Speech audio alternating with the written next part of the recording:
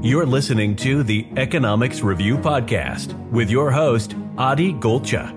From Congress to Wall Street and finance to philosophy, tune into the Economics Review to hear from world-leading experts on current events and cutting-edge research. Make sure to subscribe wherever you get your podcasts.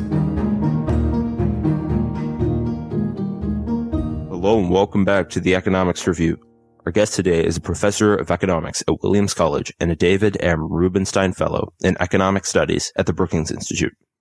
Her research is focused on U.S. social policy with interests in the safety net, health, and immigration.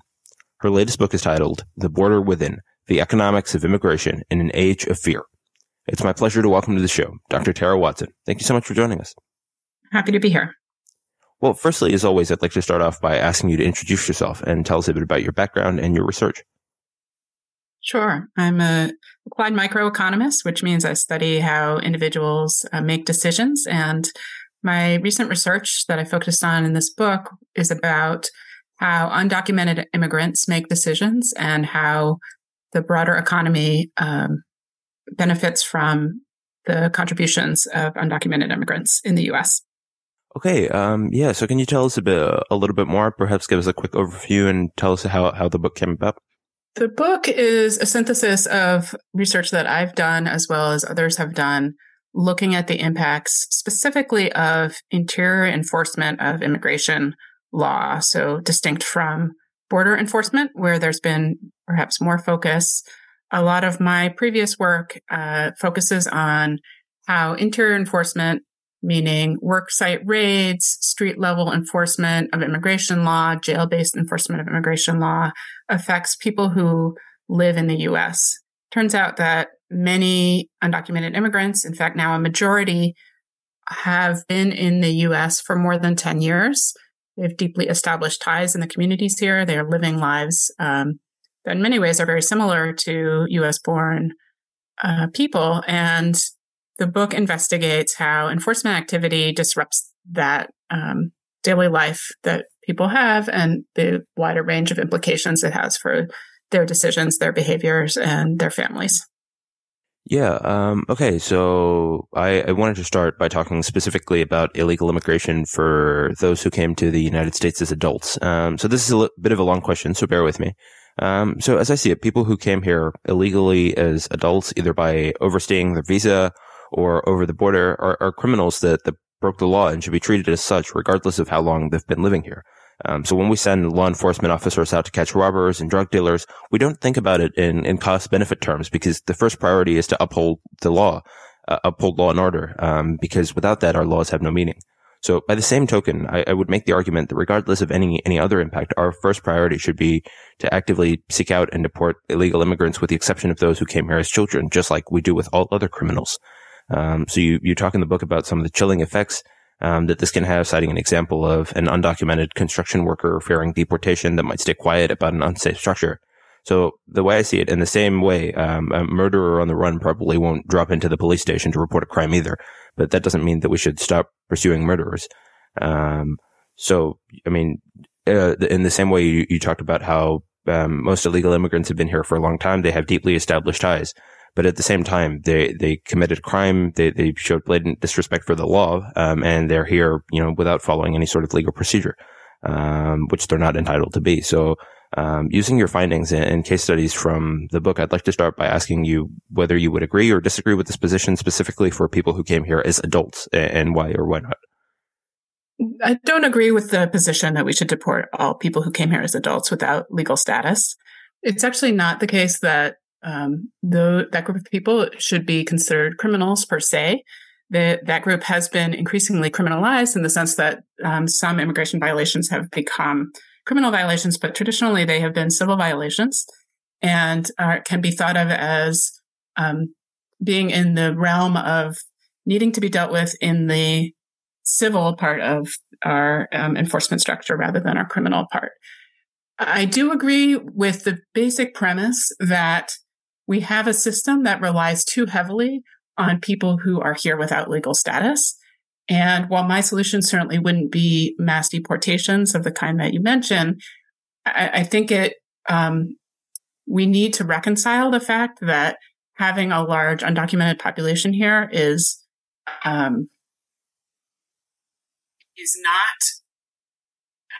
explicitly what we've allowed in terms of our immigration law. And we instead have set up a system where we know people are here without documentation. Our economy thrives because they're here. And there are many supporters of that group here, but there isn't the legal status for them backing that up. So what we would need to do would be to come up with a system to allow people to arrive with legal status. And right now, most people who do not have a family connection or a high level of education don't have a pathway into the United States. So there really is no sort of legal route to entry, even though we know this population in general is quite productive, quite helpful for our economy, and contributes into society in a lot of other ways. Yeah. So you do talk about this sort of get in line rhetoric and explain that for many people, like you mentioned, there simply is no pathway to legal immigration. So you write in the book that a less educated resident in Mexico without any relatives in the United States cannot expect a legal route to immigration in their lifetime.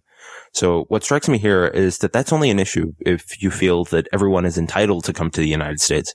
So, I mean, every country should get to decide for themselves who they want to let in and who they don't. And we don't owe everyone in the world a pathway to immigration.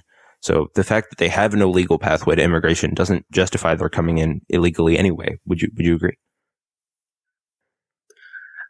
I think our country benefits from that immigration. And so I guess I wouldn't frame it in terms of whether we owe them or don't owe them something. It's a question of what our policy should be as far as immigration goes. And if you look at the numbers, in my view, we could afford a much larger share of the population to be foreign born compared to what we have now, even though right now we're near our high around 1900 that we had then in terms of the share of the population. There's scope for expansion. So instead of making a humanitarian argument, what we try to do in this book is think about the costs and benefits. And there are well-established benefits to having more immigrants in the U.S. And in my view, too few pathways for legal entry. Okay. Yeah. So now I think we're sort of dealing with a good, common ground. I just want to ask a few questions in that sense to sort of establish, your perspective and where we're coming from. So yeah, I think we have a good framework to sort of talk about, economic and sort of cost benefit, issues. So yeah, that's exactly what I wanted to discuss next. The economic impacts of ICE and immigration law enforcement that you discuss. So you write that, quote, the United States spends billions each year on detention and deportation, all without economic gain and at a great human cost. So I guess what confuses me here is that without the detention and deportation, we effectively have no way of enforcing our immigration laws. So if we don't detain and deport, anyone can come in, overstay their visa, and live in the country with no repercussions to no end. So yeah, I wanted to ask you about the alternative, right? So I think it's usually the de facto situation is to detain and then ultimately deport. Is there perhaps another way that you see of doing this? Of where we would still have some sort of immigration law enforcement, but there's an alternative to detaining and deporting. Will we just have completely open borders? Is there some sort of middle ground? So yeah, I wanted to ask you to discuss that. I think there is a middle ground in the sense that the violations that we're talking about are not proportionate to the response of deportation and breaking up a family, in my view. We could imagine a system where there are civil penalties for an immigration violation, perhaps a fine, perhaps some sort of community service. We could imagine a whole range of ways of addressing that violation if we want to have a punishment in place for people who have violated immigration law. And the route that we take, detention and deportation, are both extremely costly, both from a financial point of view, but also in terms of the broader impacts on households and families. So I don't think you have to go to that extreme. It's also worth noting that, many people live here without any deportation or detention. And so to the extent that those policies are meant to deter people. If you look at the evidence, it's hard to tell whether that's actually happening, whether people considering coming to the U.S. without authorization are actually considering the consequences that somehow down the line they may be deported or detained. It may not be top of mind when they're making that decision.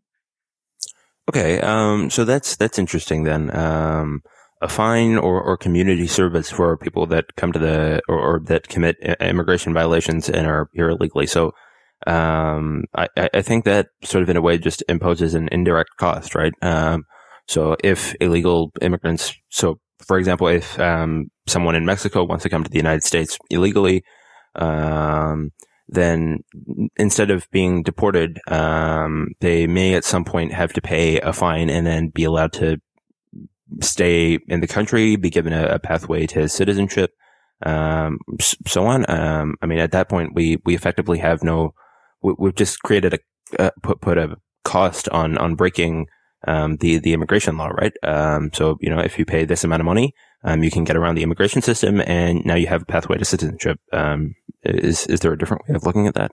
It's a penalty of the same sort of deportation detention, but less disruptive and costly. So I guess I would view it as somewhere on a spectrum that's less extreme and more proportionate to the violation that people make, which is coming to the U.S. for work usually. And externalities associated with that are not the same as we would expect from, say, criminal activity. So to me, the smaller response is more appropriate. Okay. And so, yeah, I think there might be a few interesting implications of that, even beyond, Mexico and Central America, which is where I think we see most of the illegal immigration today. But at the point that we say, okay, now there's going to be a fine if you are caught committing immigration violation, you won't be deported and instead given a pathway to citizenship. I think, don't you think that would sort of open the floodgates, especially for, countries like, India and China that already send a huge population of immigrants that, those people have to come here, as students, often spend years, if not decades, on H-1B visas, getting their green cards, go through extensive procedures just because of the number of immigrants their country sends. If they could just bypass all that, just basically, not overstay their visa, pay the fine and just stay here. I mean, every, family with a little bit of money anywhere in the world could suddenly, afford to move to America without having to undergo any of the proper procedures. So don't you think that would sort of open the floodgate and, leave us with no control? The United States wouldn't be able to vet who's coming in here. We wouldn't be able to control level of immigration because we're not deporting. So anyone that's here, all we can do is give them a fine. And then, we have no way of removing them. So, don't you think that sort of takes away our control and at the same time opens the floodgates? I don't really think that. I think that the deportation arguably works for although as I said, there isn't much evidence, to support that or to really understand how immigrants view that when they're making their decisions about entry. But it's a relatively small share of undocumented immigrants that are deported. So, the sort of idea that that's a way that we are effectively controlling immigration right now, I think is not accurate, not an accurate premise. In other words, I don't think it would actually change the inflows much to change to a more humanitarian and less costly system. Okay. That makes sense. So next I wanted to ask you about sort of the economic impact of illegal immigrants on American society. So you write in the description that, quote, what emerges is a critical, utterly complete examination of what non-Native Americans bring to the country, including immigration's tendency to elevate the wages and skills of those who are native born. So operating within that premise, wouldn't the best solution then be to increase the immigration levels, or reduce the difficulty for legal immigrants, to the economically optimal level?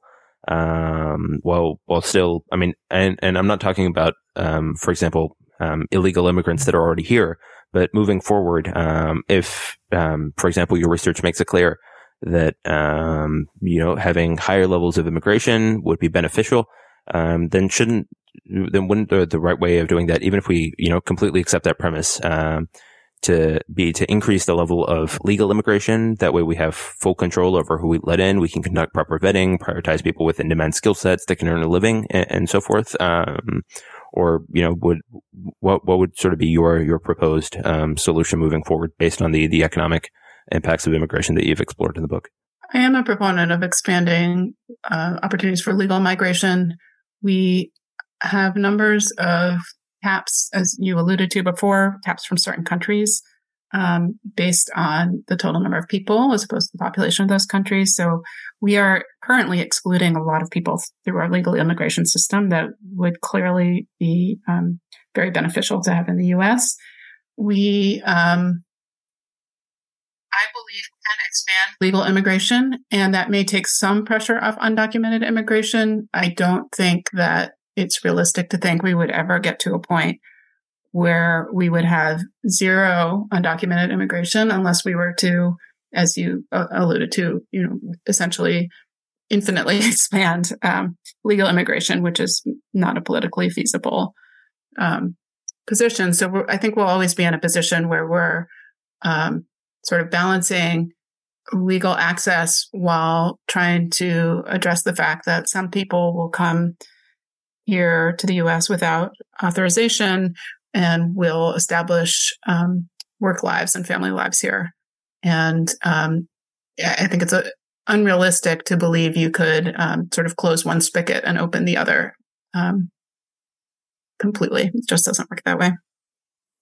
Okay. I also wanted to ask about people that came here as children. Now, this is one where I think the issue would become a lot less contentious, especially because these people, haven't willingly committed some sort of immigration violation.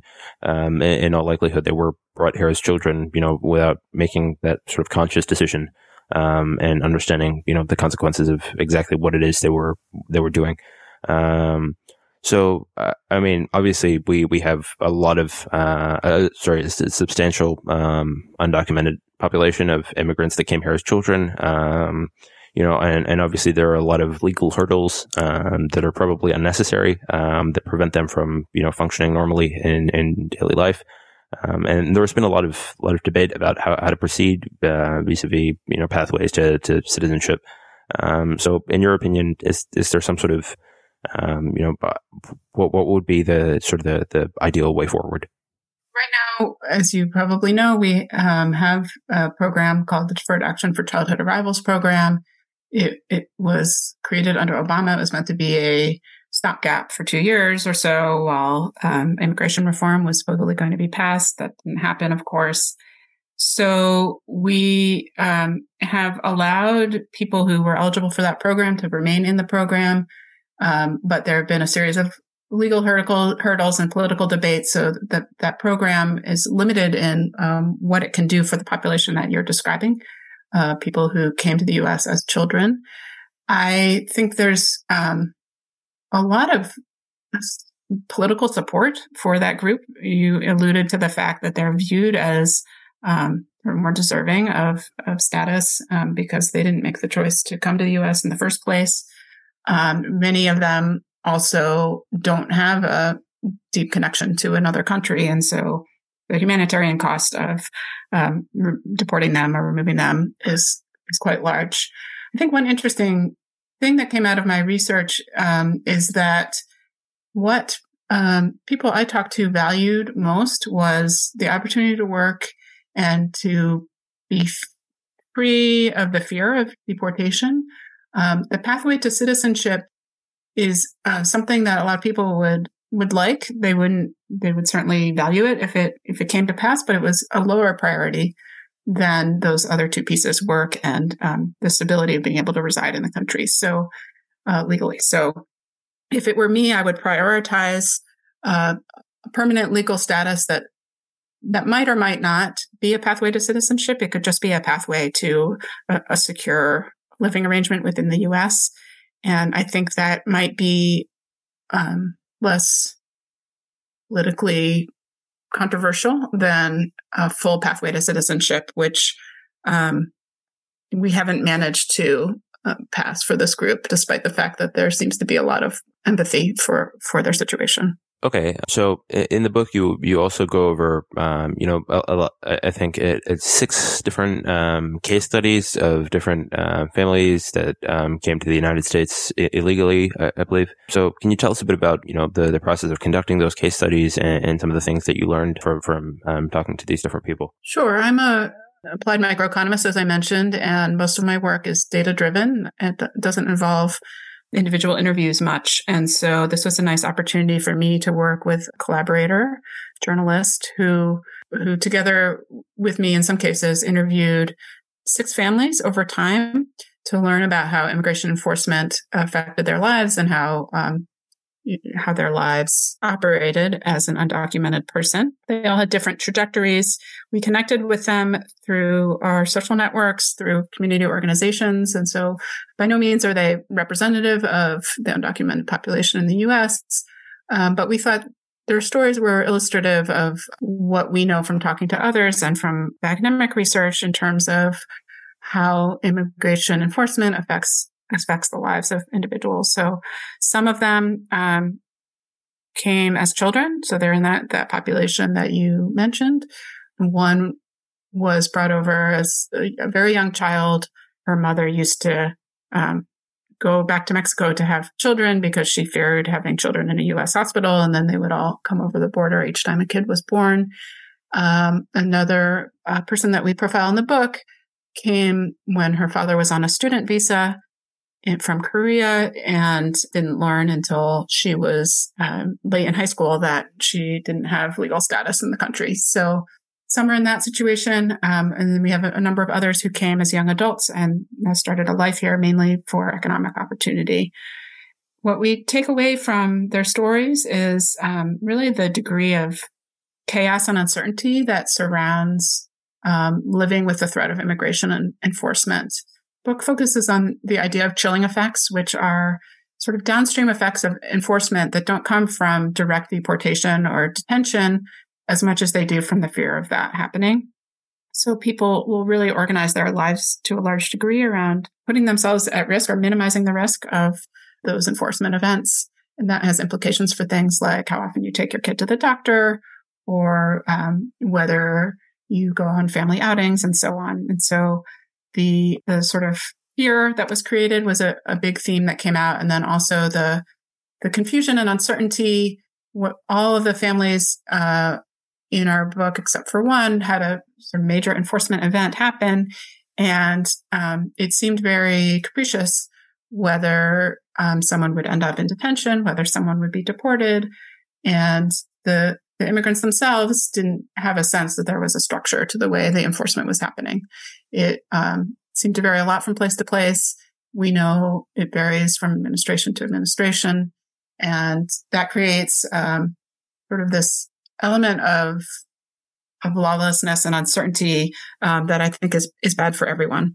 Okay. I actually did want to sort of finish off by talking about those chilling effects that you mentioned in the book. And I touched on those earlier. One example that you gave was a construction worker who was undocumented fearing deportation that might stay quiet about an unsafe structure. And, I sort of responded to that by saying, in the same way, a felon on the run probably isn't going to drop into the police station to report a crime either. But, that doesn't mean we should stop pursuing the said felon. But I think in this case, as you sort of pointed out, the issue is a lot broader. There's I think 10, 11 million undocumented immigrants. And so obviously, when you compound those effects over, millions of people, you end up with those sorts of chilling effects having quite a drastic impact on society at large.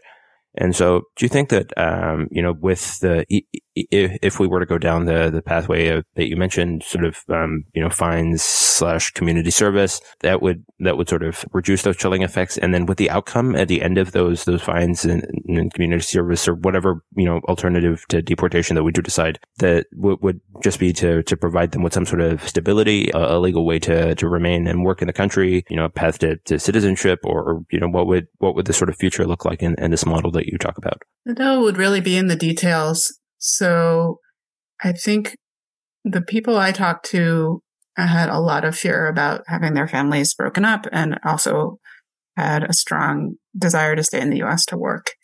And any punishment that prevented both of those things from happening would be much less likely to cause the chilling effects than a punishment that risked deportation or a time in jail or detention.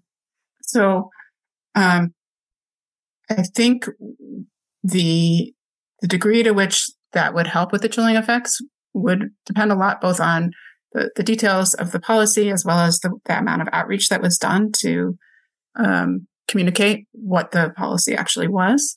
In terms of what an ideal policy would look like, as I mentioned, to me, the citizenship piece is less important to the people I talk to than the stability and removal of the threat of deportation, as well as the opportunity to work. So I think if it had those two components, that would go a long way towards making people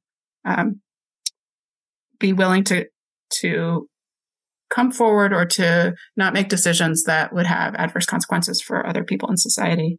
Another thing to mention, you mentioned, it's a lot of people that we're talking about, 10 or 11 million are the best estimates that we have, but also it is the parents of the next generation of U.S. citizens. So 7% of children right now have an undocumented parent, and 7% themselves citizens. They're going to grow up to be a sizable chunk of the next generation of Americans. And so any decisions we make don't just affect the individual immigrants that we're talking about, but affect our whole future as a society. All right. Well, those are all the questions I have for you today. Thank you so much for joining us on the show, Dr. Watson. It's been a pleasure talking to you and learning about your research from the book. Thank you. Thank you, everyone, for listening to the Economics Review. And as always, we'll be back soon with the latest.